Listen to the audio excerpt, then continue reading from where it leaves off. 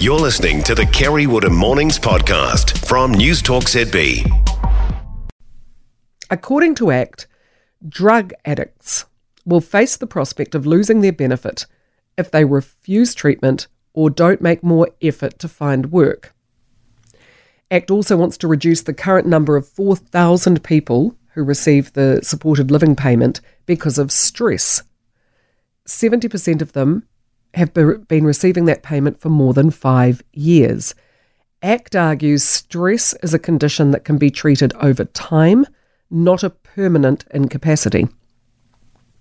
ACT also says 4,100 people receive a benefit because they're addicted to drugs, and that's costing taxpayers $76 million a year.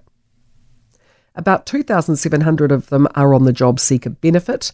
Almost 30% of them have received that for more than 6 years. David Seymour says someone who demonstrates no intention of or motivation to address their incapacity and become independent may find themselves ineligible for a benefit.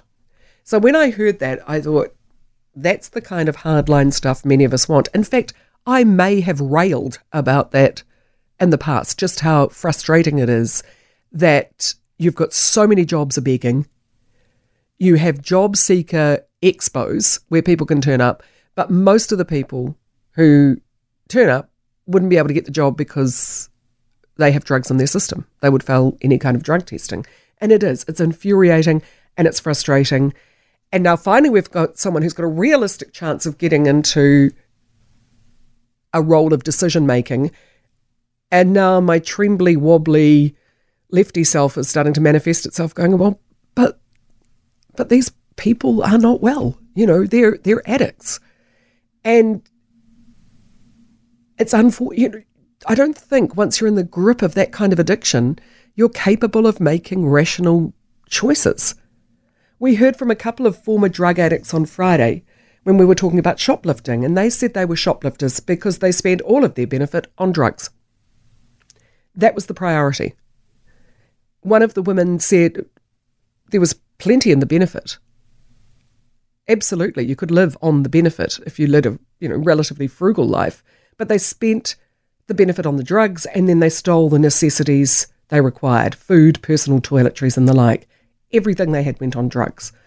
So if they're not getting money legitimately, they will do what they have to do to get drugs. And that will probably mean stealing more. And where are these mythical drug and alcohol dependency counsellors? So many people we've heard from who are trying to get their children or their loved ones psychological counselling just can't get it. Counsellors themselves are frustrated that they can't offer counselling unless you happen to be Maori, Pacifica or young. I don't know much about stress and how that might incapacitate you or anxiety. But the one thing surely I know is that do people really want to live on a benefit? I don't think so. I don't think there are many people who would choose that as a lifestyle. Some, sure, augmented by a little light criminal activity on the side. But I think for many people, it's an existence. It's not a living. You exist and barely. If there are huge drug and alcohol rehabilitation clinics that are just begging for people to come in and be treated successfully, and drug addicts aren't making the most of it, well, fine. But I don't think there are. You can go private, and that costs an absolute fortune. For anyone who has somebody that they love, who's been in the thrall of addiction,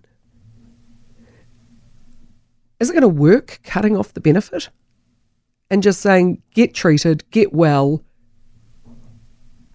or you're on your own?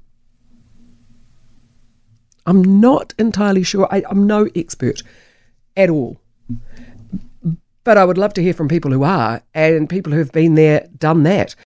For more from Kerre Woodham Mornings, listen live to News Talk ZB from 9 a.m. weekdays or follow the podcast on iHeartRadio.